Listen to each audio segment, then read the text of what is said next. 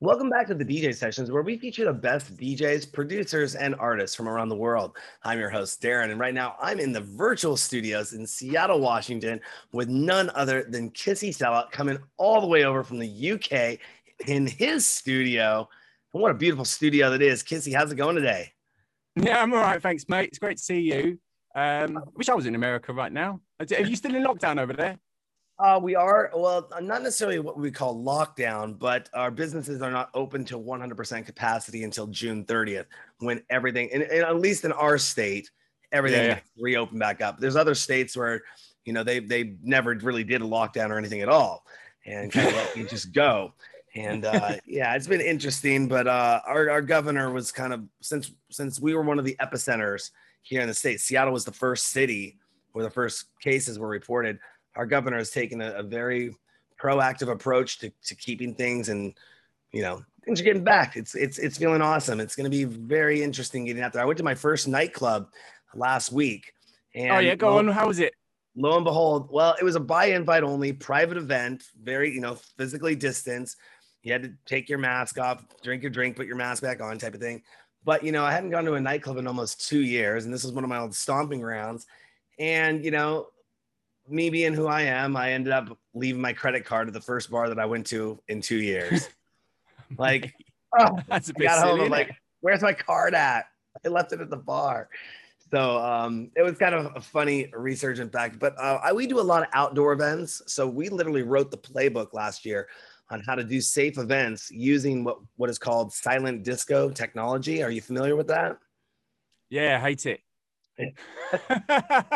Absolutely hate it. You're DJing to an empty room. I did a festival set once to about, I don't know, 3 or 4 thousand people, and it was a silent disco thing because it was the day before the festival officially started. Awful it was. It was. It's not for me. It's not for me anyway. I'm sure a lot of people do have fun doing it. I feel like it's good for like kind of more kind of like party vibes rather than kind of serious like here I am to DJ, check this out sort of vibes. But there you go. Absolutely. It would be considered a different medium, obviously, because there is no amplified music. But what we did last year is we upgraded from silent disco to silent concert by using devices. Are you familiar with what a sub pack is?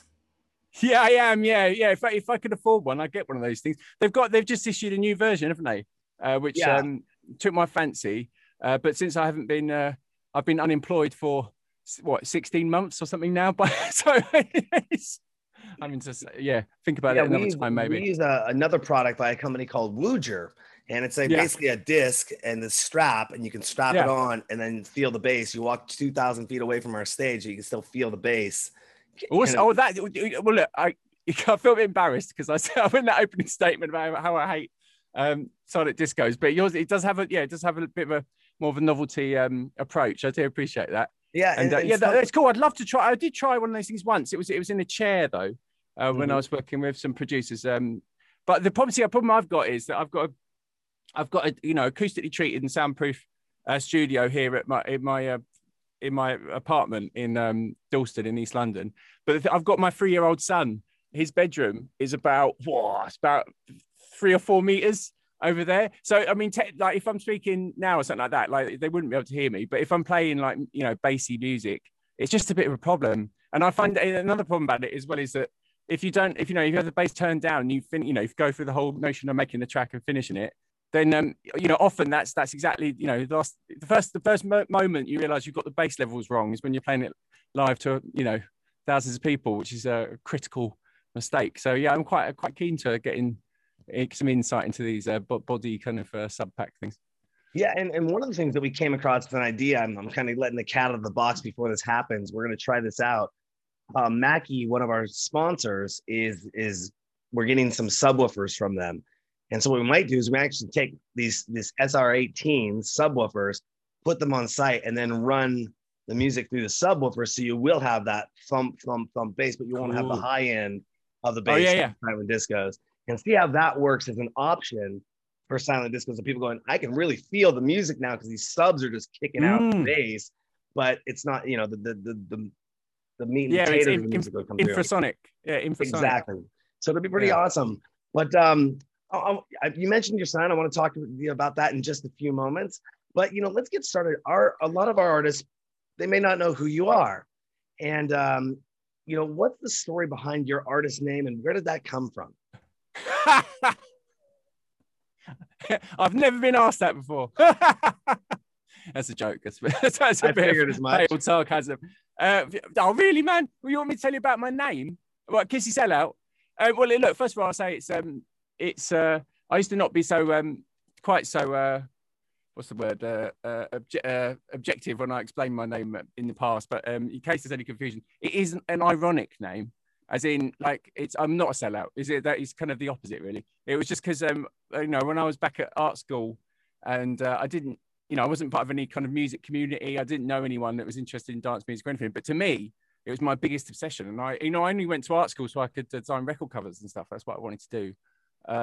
So the thing was, I had very low self-esteem, and just I loved making music, but I didn't necessarily know to believe in it or anything like that. So I called it Kissy Sellout, because then if anyone didn't like it, well, then I could say, well, yeah, but I called it Kissy Sellout. I mean, so I wouldn't feel so bad about it. So it's actually quite a kind of, it's got quite a nice rose tinted edge to it or whatever, that, it's been my only ever professional career. I never look back.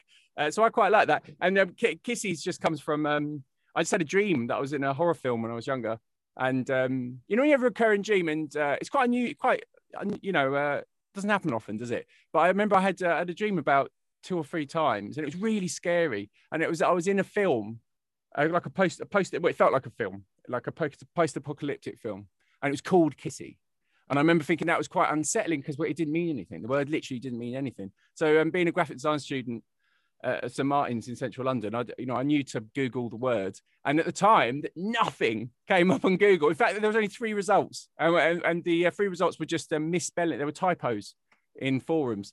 So I'm sure you agree. I realised that was a pretty smart idea. So so I did it. So I was thinking behind it and stuff like that. But as I said, the sellout bit was just a representation of how shy and vulnerable I was, I guess, at the start of my career. And you said you went to school for graphic design, but I also see from your bio, you're a part-time astrophysicist. Yeah. Tell us that was my second that. degree, yeah. Well, I mean, it's what do you want to know? I mean, we could be here all night. It's funny because I was just interviewing DJ Roxanne. I'm not sure if you're familiar with her, very heavy in drum and bass, hard music and stuff. And she just finished up her degree in forensic anthropology. So it's funny. Getting bachelor degrees or master's degrees or doctorates in things that are not music related. And I just find that to be very interesting. Did you do it for a fallback? Did you do it because you were interested in it? Did you think you were going to have a different career path and go down that? And then music took off, or that's kind of I think the awareness and stuff of quantum mechanics and cosmology and stuff has become a bit more normalized in society now. People tend to know a bit more, mainly because of television and documentaries and stuff like that.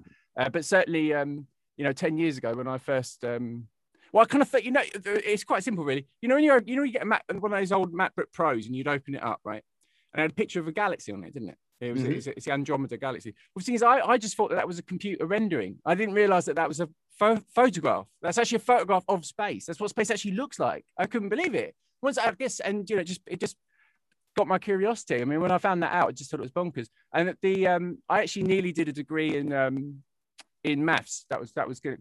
Maths was my strongest subject when I was younger. So I'm rubbish at plenty of other things, trust me.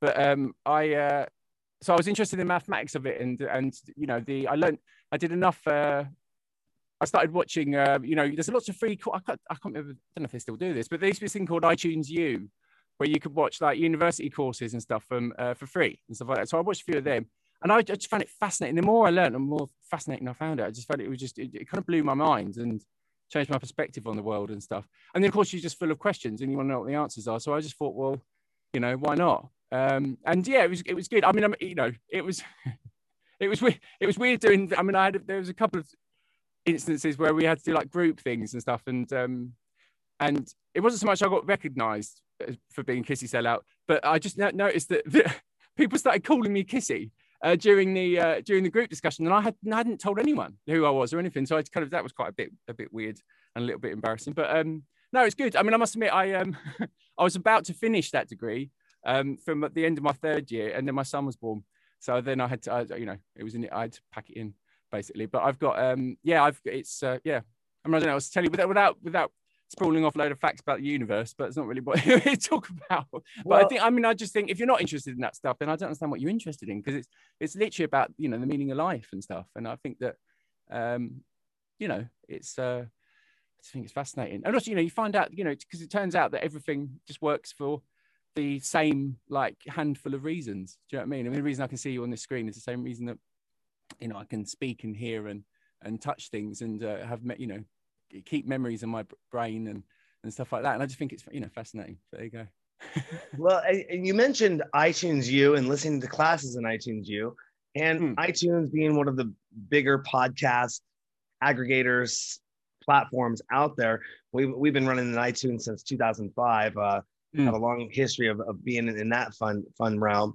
In 2019, you started a new podcast called Long Live the Kissy Club. Tell us a little bit about that. Yeah. Is that still going to this day, or is it kind of? Yeah, no, well, it is. I mean, I'll be honest, everything's taken a bit of a break because of the lockdown, because it's, it's amazing how much I didn't realize how much that, like the physical act of going out and DJing at venues and gigs and festivals. I didn't realize quite how much of a creative impact, rather an impact on my creativity that actually had in terms of making music. Because it's funny when you haven't DJed for even a few months, it's remarkable how hard suddenly it's quite hard to kind of be in it, because you're kind of thinking, well, I don't know what the latest tunes are. You check online, no one's making any, and it's kind of just a bit odd. I don't understand.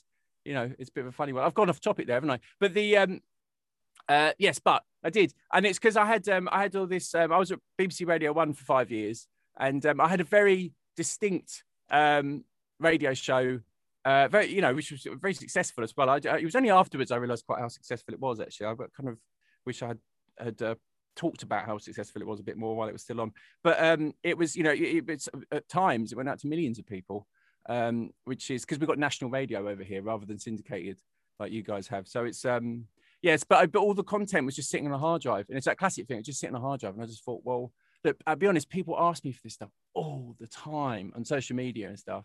And I actually, whenever I read those comments, I always think, well, I wish you did have that remix, to be honest with you. So I just thought, stuff it. I'll upload it all.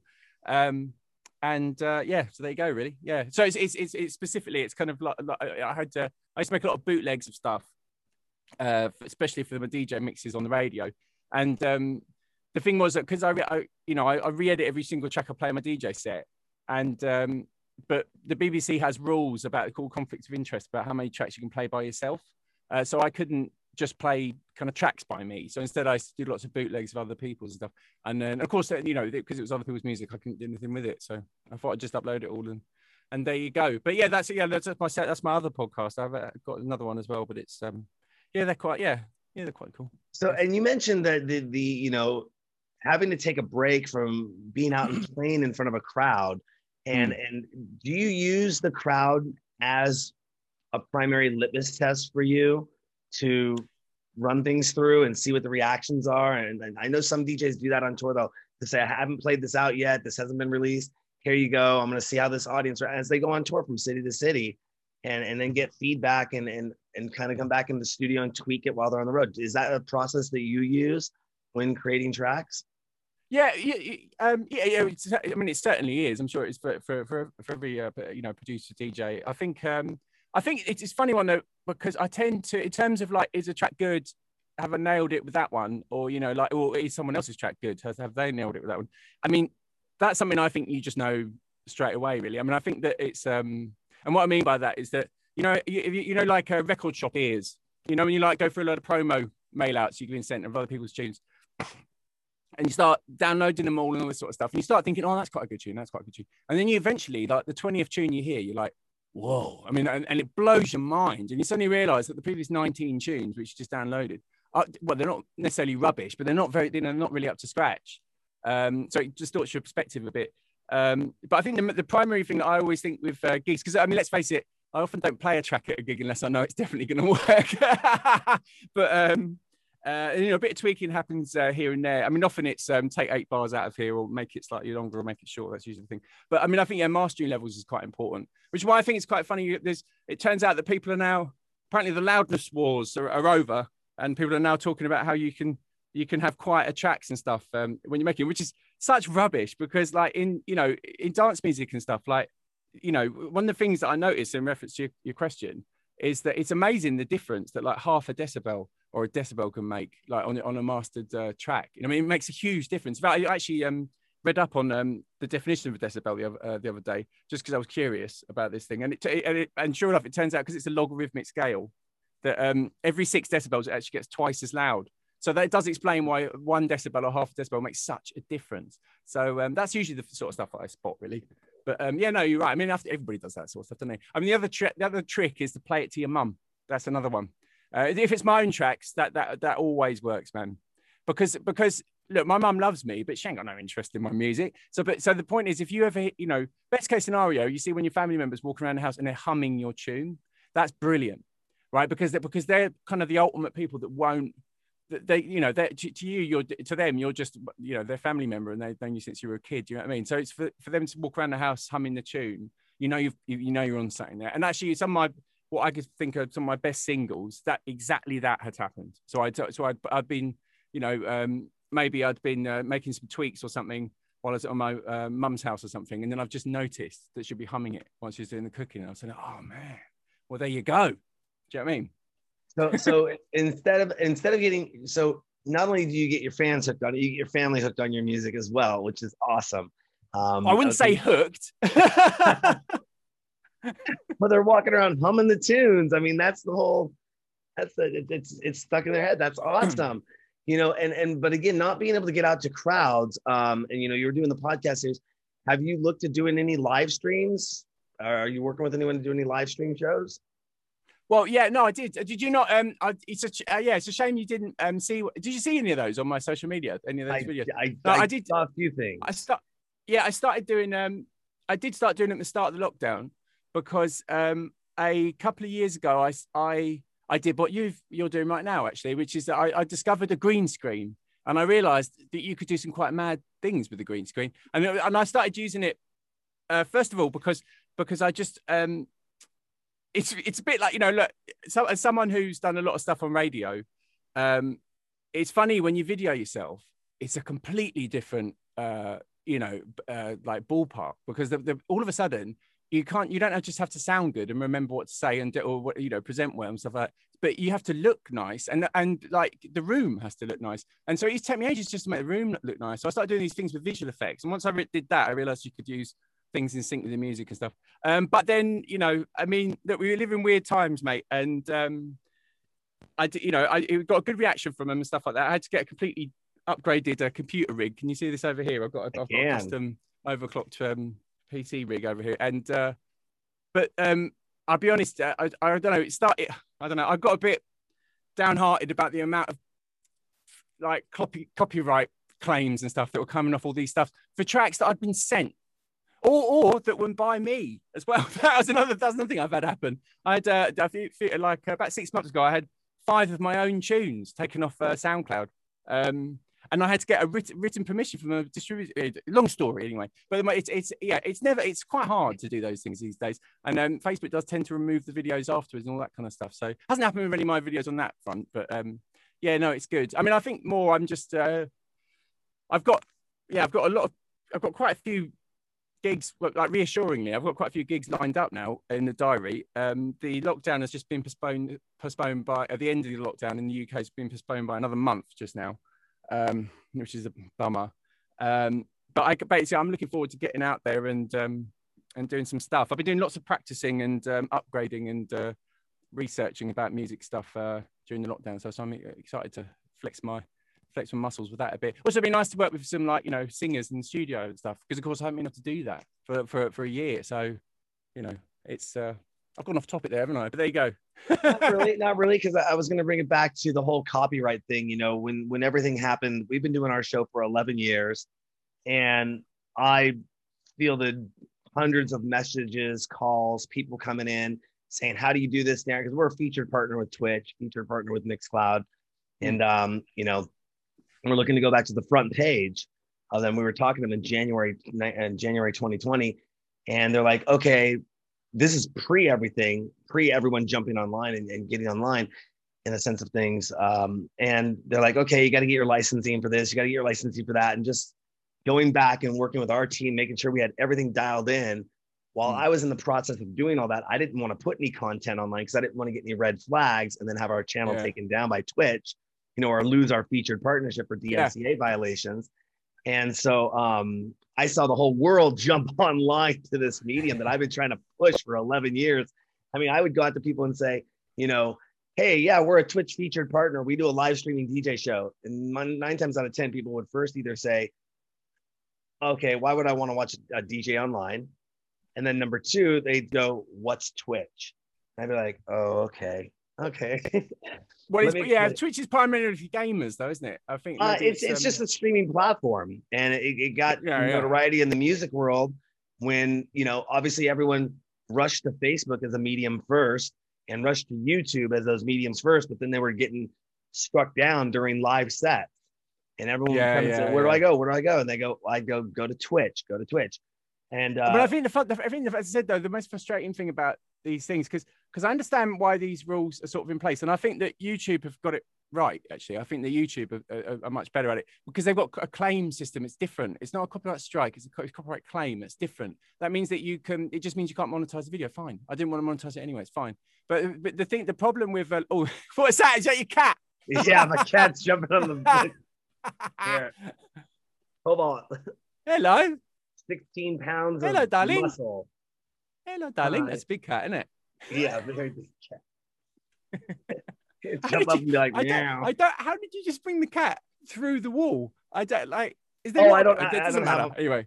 Yeah. I can't remember what I was talking about. No, but I guess what I was just saying is that it's just you. I won't go on a big rant about this or anything like this, but I just, you know, I don't know. When I first became a DJ, it was just about playing music, wasn't it? Like you know, you could just play music anywhere. Like it's never been harder. And because all the stuff it's all owned and run by tech companies. You know, the music industry is run by tech companies now. Not the music, not music companies. It's run by tech companies, and the tech companies don't understand how it works. So you have fundamental things like DJ promos, for instance, where DJ, you know, I get sent about, I don't know. I mean, I really do get sent about like 1,000 emails a week, just promo emails, right, of people sending me tunes, right, because there's all these lists and companies that do it, and the whole point of doing that is so that I play the track, right? But so having, as I said, like, so the idea that YouTube has, where they go, oh no, it's copyright code, so we spotted that, you can't monetize that, but you can still play it, it's fine, right? That's a good way of doing it. But the Facebook approach is you know, it doesn't work because it assumes you're a criminal, basically, and which is utterly ridiculous when you're an actual professional, because of course we all know this stuff already. I wouldn't play the track before I wasn't allowed to play it. And when you have things taken down because it's your own tune, and in particular, the thing I mentioned about myself was the reason why that happened was because I had 5 tracks that were sub-licensed non-exclusively to a compilation album, which I had mixed, right? And so what that technically meant was that it was a different distributor. So they claimed the tracks, tried to take them down and said I wasn't allowed to put on. But of course, this is all an automatic system. So eventually, I can see the cat again. So, but I had to get, you know, it took a month to sort that out. And it's just a shame because it stops it being fun. Do you know what I mean? It stops this, my dream job being my dream job. It's just a bit frustrating. Absolutely. Let's not talk about it too long, but it is a big subject. I think it's a massive subject, and I don't understand why people don't talk about it more. It is, because we're all in a situation now where a lot of us have got nothing to lose now. So, you know what I mean? And there's even been some more changes that just came out of the EU recently. I had interviewed the CEO of Mixcloud. He had heard about me being interviewed on another podcast talking about copyright, and they pay royalties, don't they, to the artist? Mixcloud? Yeah, they do. Well, you pay your $15 a month if you want to stream live, and then if you're your subscribers, out of that covers their they take a cut out of that subscriber money and pay everything back. But they don't store any video on demand on their site, so they'll stream live, which is okay. But it's once you get that video on demand or that post viewing video, then all the synchronization and the master rights start coming into play, and that's where your distributors come into play and say, hey, we didn't give permission for that, flag that, take it down. But Mixcloud will actually only rip the audio away from the video file and store that. And they have the 45 different licenses to make sure that's all taken care of. They won't get, but I guess penalized. But you still got come across the same problem, which is that, you know, like I run 2 record labels myself, right? So I'm the one that owns the music. I own it. The distributor doesn't own it, right? I've never even signed a contract with my distributor. They don't own it. And if you ask them that, they won't say they own it either. Like, do you know what I mean? But I have to, but for the way that everything's been set up is you have to ask the distributor for permission, which is, you know, do you know what I mean? It's a long, I mean, I haven't got a phone number for anyone in my distributors. I've got email addresses I can ping off to, but, you know, anyway, look, mate, let's change the subject. Let's not talk about it too long, but it is a big thing. And I think it's a bit sad because, you know, I mean, to think that sometimes I worry about young up and comers coming and stealing all the gigs away from me, you know, from my career and stuff like that. But now I don't understand why you become a DJ now, because it's so, do you know what I mean? If you haven't already become established and stuff like that, it must be so difficult. It must be so difficult to break through because you can't actually put your mix anywhere. Do you know what I mean? It's a funny one. That's also why I quite like podcasts, although I do find that podcast audiences tend to, you know, like 95% of, well, more than that probably, of podcast potential audiences, you know, they tend to listen to podcasts for spoken word stuff. Me included, I've got to say, actually, I love listening to podcast stuff in the shower and stuff like that. But at least it is one of the few remaining, you know, kind of streaming platform, whatever, download platforms where you can actually kind of do what you want, really. But there you go. Yeah, no, I mean, we've been podcasting, like I mentioned earlier, since 2005. It is literally the backbone of our entire website, was always that subscription based. Subscribe to us via iTunes, subscribe to us via iHeartRadio or whatever the aggregator is. And then these episodes will be automatically downloaded to your computer, downloaded to your mobile device, take them on the go. And now that most phones, you know, can connect to the internet and download files at the internet, you can listen to it from anywhere you want in the world. And you're right, that whole copyright protection thing, it hasn't hit the world of podcasting yet, because you're going to put your stuff on a server. Where does that server reside? You know, where is it coming from? It's not, you're not putting it on YouTube servers. You're not putting it on Mixcloud or Twitches or Facebook servers anymore. You could put it on your own server from home if you wanted to, you know? And I mean, obviously you need a ton of bandwidth if you have millions of people downloading your podcast, but you could, there's a lot of options out there, I think, where the freedom of what you mentioned of having a podcast is out there, you know, where you're going to see a little bit more freedom in that realm. And, you know, again, it's a technical challenge. You got DJs who are like yourself, you're producing, you're doing all this stuff in the studio, you're making tracks. Do you have time to go set up a podcast and get into the technical aspects of that? It really isn't too hard, but I think DJs, producers, they should look at that as a medium. I think it's still a very viable medium for them to use, other than just the live streaming platforms. Speaking of podcasts, what are the top 3 podcasts that you're listening to right now? Oh, I don't know, man. I don't know, man. I don't know. I could. That's probably just you picked the wrong topic there. I could have given you loads of other things for different things, but I don't know. I'll tell you for why I don't know so much. Is because although I do have loads of podcasts I listen to, they're usually movie things, mate. To be honest with you, because I like listening to people reviewing movies and stuff, because it's a bit of escapism for me. But I'll be honest. I'd say in the last 2 to 3 years, I tend to the hole that podcasts were filling for me is now being filled by YouTube videos instead now. Actually, I much more enjoy watching things on YouTube now. And when you got a YouTube Premium subscription on your iPhone, you can lock your phone and it just plays the sound. So I really like that, which is good. It's probably why it's probably responsible for how much money I've spent on music gear over the last year, which makes me wince. Well, you had mentioned that you like to watch movies that kind of tune out in that sense. I got a question for you. I have kind of an important question. Justice League versus the MCU. You have to choose which one. Mate. You know, my partner said to me quite many months ago, she said, I've just seen something in our diary and it said there's something booked in.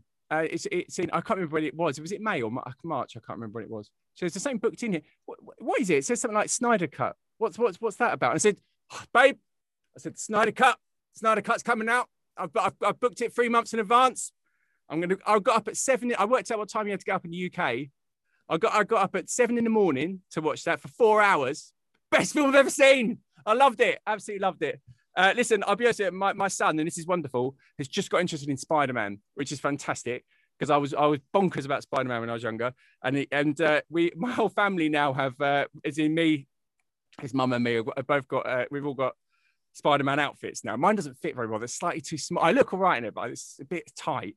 And they've all got Spider-Man outfit. That's wicked. I mean, I think they're different. They're completely different angles on it. Do you know what I mean? That was what was wrong with the original version of the Justice League, was that when you try and turn it into, well, apart from loads of other reasons what's wrong with it, but when you try and turn it into a Marvel film and like a comedy, it doesn't work, man. I mean, it's not supposed to be like that. It's not supposed to be like that. Do you know what I mean? It's supposed to be dark and gritty.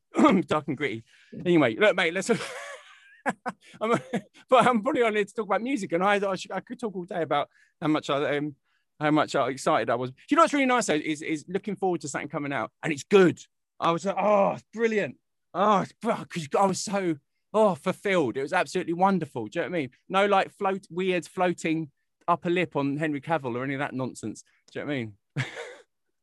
Well, that's why I was, like I said, I was going through your socials a little bit, and I saw that, and I felt that Snyder had definitely vindicated the entire series. I used to watch a lot of the DC cartoons. I used to watch the original Batman. I remember the Batman cartoon back when I was a kid growing up.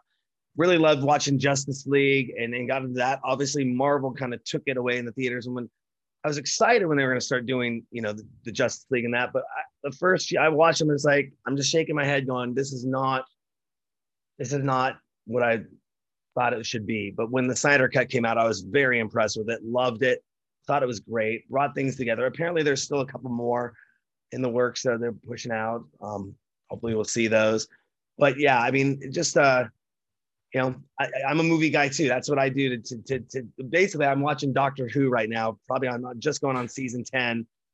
Probably for the I'd say the 8th or 10th time. I mean, look, different strokes for different blokes, but yeah, it's yeah. No, I get you. Doctor Who's not something I'm particularly interested in. It's all power to you though, mate. No, it's great. It's that cathartic feeling that you get just by watching. Like a friend of mine told me, one of the reasons why people watch what they watch over and over again is because they know what's going to happen, but they can kind of relax to it. Yeah, kind of chill out to it by watching things they know. Like I've seen Star Wars 4, 5, and 6. I don't know how, probably over 250 times in my life. Literally. Oh yeah, the original ones. The original ones. Yeah, 4, 5, and 6. And same. I mean, a lot of movies in my life that I'll do that and just put them on and like tune out in the background, and that's kind of my go-to relaxation thing. So, yeah, no, I agree with you. So moving back to some studio gear, some studio musical questions, stuff of that nature. Saw a picture of you on Wikipedia, and you're on stage and you're playing a guitar.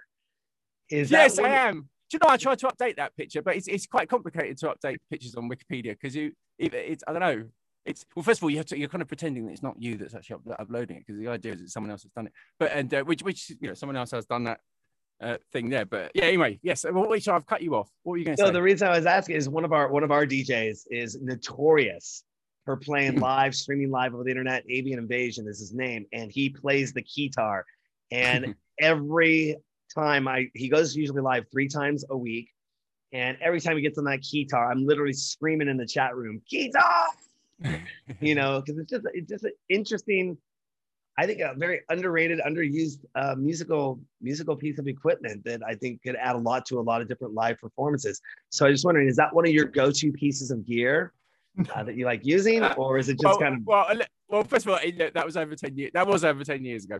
I'm disowning it or anything. That was over 10 years ago. I think so no. But also I think at the time it's important to the idea of doing an electronic music live band was quite a reinvented new idea back in the 2000s or whatever. So that was explain what was going on there. I think the main thing I would say about that guitar was that the guitar I'm holding in that picture is it's an actual 80s like a Roland 80s guitar.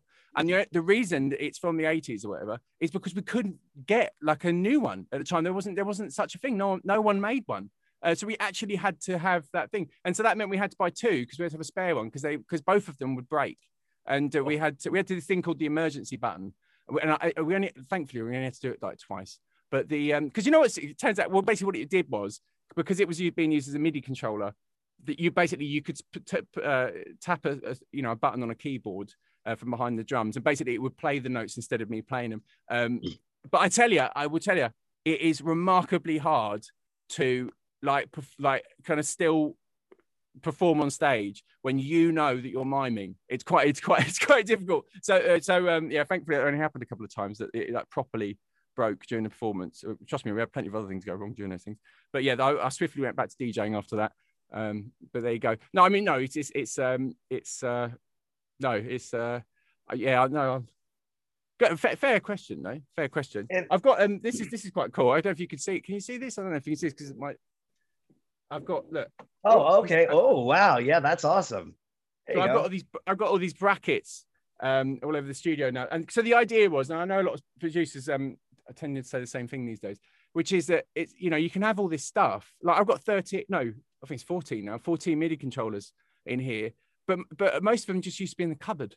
And like so someone came around and wanted to play something, I had to plug it in and figure out what cable it was, and then like brush off all the dust. And so what I've done instead now is I tried to find a workable way where I can have everything plugged in all at the same time, and you can just turn something on and just go.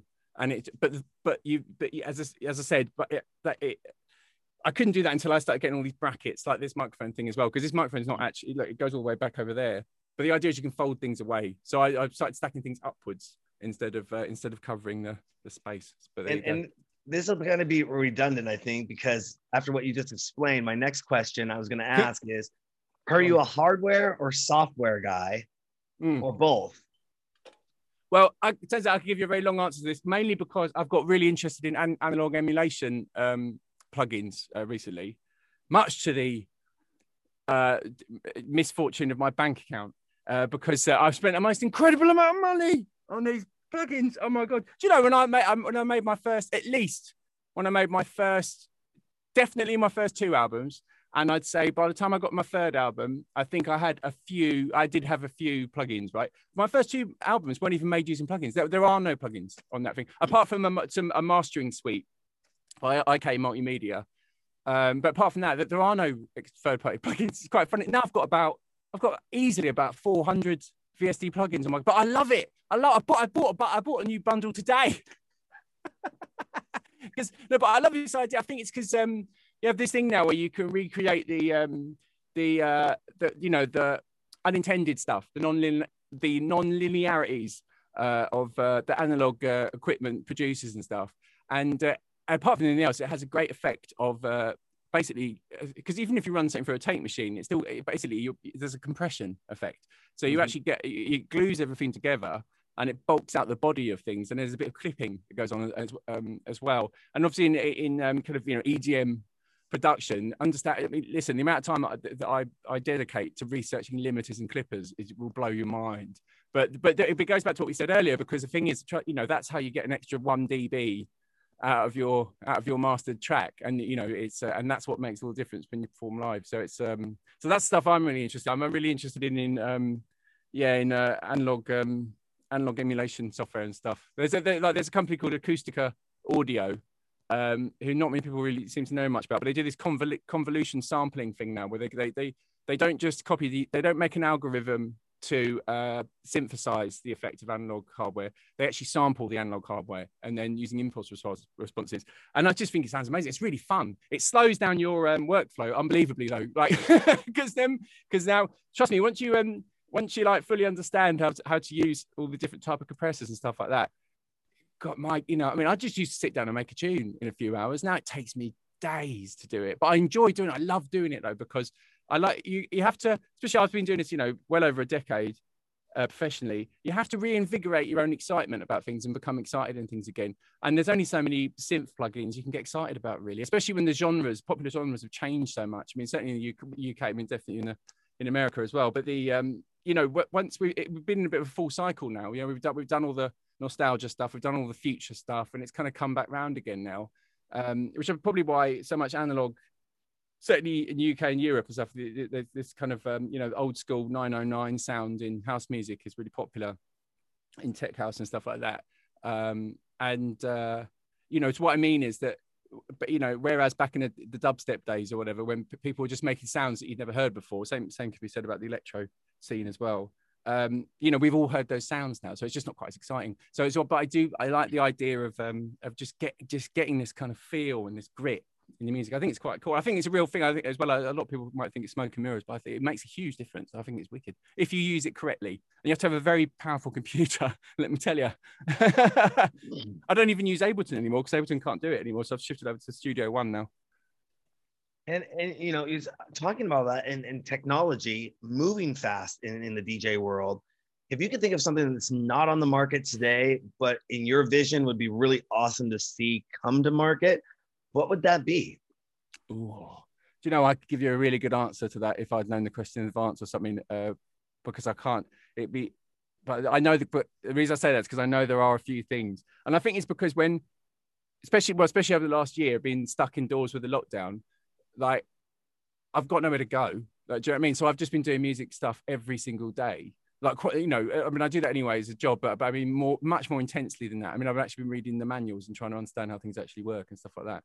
And it's and you do come across things, and when you come across them, like, man, why haven't they done that? They make it so much easier if they just sorted that out. Do you know what I mean? One of the problems I've had with switching over from Ableton to Studio One is time stretching. Like, it's like, do you know what I mean? I'd love to just uninstall Ableton 11 for my computer now because it's such a crashy, buggy mess. But sadly, it has to be said that it's the absolute pinnacle of time stretching algorithms and stuff like that. And it's, although Studio One can do time stretching and stuff like that, it's a pain in the bum. It's a real pain in the bum. So it'd probably be something related to that. So I haven't really answered your question, but suffice to say, you know, I'm sure I could have potentially think of quite a few things, really. Just, I think yeah, I mean, you could have said it yourself. It relates to workflow. There's a lot of things where things let you do things, but it almost feels like it was designed by someone who's not a musician, because if they were, then they'd understand that if you've got to faff around for 10 minutes to wait for the program to load or for it to do all this kind of stuff, then you've lost it. You've lost the idea now. Do you know what I mean? And it's gone. So, you know, anything that can just make things work quicker is the best thing. Which is why I've got a lot of different MIDI controllers, because I find that it's you have to be careful what you spend your time doing, because you can waste a lot of your own time. But I've tried to make a lot of workflow things where basically there's a lot of template macros and stuff set up already, so you can control lots of things at once and stuff like that. Awesome. But again, it's a longer conversation. There you go. We had spoke a little bit on this earlier, just briefly. You have a son, 3-year-old son. Is he allowed to come and play with the studio toys? Oh, is he allowed to play with studio toys? Yeah, he is when they're not plugged in. Not this mixing console, because I love this too much. I wrap this in bubble wrap every night so it doesn't get dust on it. I absolutely love this thing. It's yeah, same goes for my Uber computer over here. No, but he loves tapping stuff. I wish he did it more, if anything. I quite like it. I like putting on. It's quite a good way to find different sounds on a keyboard. Is to let a 3-year-old child have a bit of a play around on it and come up with different settings. I've had to factory reset at least 2 of the keyboards in here though, because he's accidentally pressed. What happens is, because you press setup, he'll press setup by accident, not realizing what he's doing, and then he just starts tapping around, and then little does he know that he's actually completely reprogramming the keyboard. And I remember I couldn't even get, like, if you press C, it suddenly started pressing G. I was like, how have you done that? I don't understand. So there you go. But trust me, I'm not encouraging him to become a musician in his life. I want him to go off and become an engineer or something like that, because you know, it's not a good time to be a DJ, in my opinion, really, not with all this pandemic stuff, unfortunately. That's awesome. You know, so before we let you get going here, is there something you'd like to say to the new and up and coming producers to watch out for when making their career successful? Not really. No, not really. I think just, you know, I think look, if it's bound to happen, this is what happened to me. If it's bound to happen, it will happen anyway. And I think that I mean, that's one of the things that I find.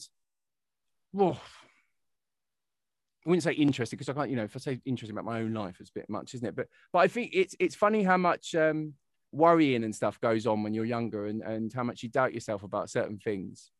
And I certainly found that now I've grown up and become, you know, now I'm a parent and stuff. I look back at myself when I was younger and I think, of course I became a DJ. Of course I became a DJ. I was really good at it. And I really cared about it as well. That was it. Even when I met other DJs in my career first started, there was a difference. The difference was I really liked it. You know what I mean? I mean, I practiced for hours, for days, for weeks, for ages, you know what I mean? To get things right. I was passionate about it. I loved it. And if you like that about anything really, and any creative avenue, then, you know, it's just, if it's meant to happen, it probably will. Do you know what I mean? Whether, you know, how hard it will be to get people to actually listen to your stuff, on the other hand, is completely different. That's a completely different topic. But I think there is a dividing line there between what I was complaining about earlier in this conversation and actually what I would, you know, in terms of creative advice and stuff, because go for it. I mean, by all means, go for it. I mean, but it's going to be, it's probably going to be more difficult now, and not least because, well, a lot of music's already been made now as well. I mean, you know, when I first got out in there into the music industry, you know, the electro scene was happening, and I loved it, man. You know, you'd hear these like fidget house tunes and stuff, and they'd have sounds in them you'd literally never heard before. It was amazing. It was absolutely amazing. And I do worry sometimes that there's not only is there not that much stuff like that anymore, but also I don't know how you'd make something like that anyway now, because there's so many different types of ways of doing things have been done already. But what do I know? Hopefully something will come around the corner and change everything. Awesome. Well, is there anything else you want to let our DJ Sessions fans know about before we let you get going? No, mate, I'm all right. I've got no wares to peddle. I don't mind. It's just nice having a chat with you. And yeah, hopefully I've had a great time, and people can find out more information about it. Where is the best place to? Well, this is the beauty of being called Kissy Sellout, because you just type in Kissy Sellout, no one else is going to come up, are they? So do you know what I mean? You bam, there I am, complete with embarrassing photos to boot. You know what I mean? I really appreciate you having me on your show, though. It's great chatting to you and your cat. And absolutely, it's wonderful. I'm a cat man, I may be coming over there. I may be coming over there later this year if everything goes according to plan. So maybe it'd be nice to just hang out. Right, I tell you, if you yeah, all right. If you mind unbuttoning a few buttons on that shirt and wearing a big old, you know what I mean, getting your geezer look on, you come down Bethnal Green with me if you want, mate. Well, I mean, well, hopefully we can do a bit of traveling, because I'm into America for ages now. I used to go all the time. I must have toured there at least 10 times. Mm-hmm. So yeah. Although, did you say you're in Seattle? Is that what you said? Yeah. I haven't been to Seattle. That's sounds like a cool place. Got to get you over. You come to the States though, correct? What do you mean? Oh, do you come to the States? Do shows in the States, right? Have I? Yeah, I mean you have in the past, but. Oh yeah, no, loads of places. Yeah, yeah, all the time. Oh, I've toured there 10 times. It's yeah. But no, it's fine. It's cool. I wouldn't know either. It's fine. Awesome. Well, wait, let's chat to you. Awesome. Well, thank you so much for coming on the show. I look forward to talking with you. Maybe catching up with you in another 6 months, seeing what's going on. You got it, my man. It'd be a pleasure. All right, Kissy. Thank you. Thanks, mate. And don't forget, you can go to our website, thedjsessions.com. Find us on Facebook, follow us on Twitter, Instagram, hashtag us, The DJ Sessions. This is Kissy Sellout and Darren Bruce coming to you from The DJ Sessions Presents The Virtual Sessions. And you know what? On The DJ Sessions, the music never stops.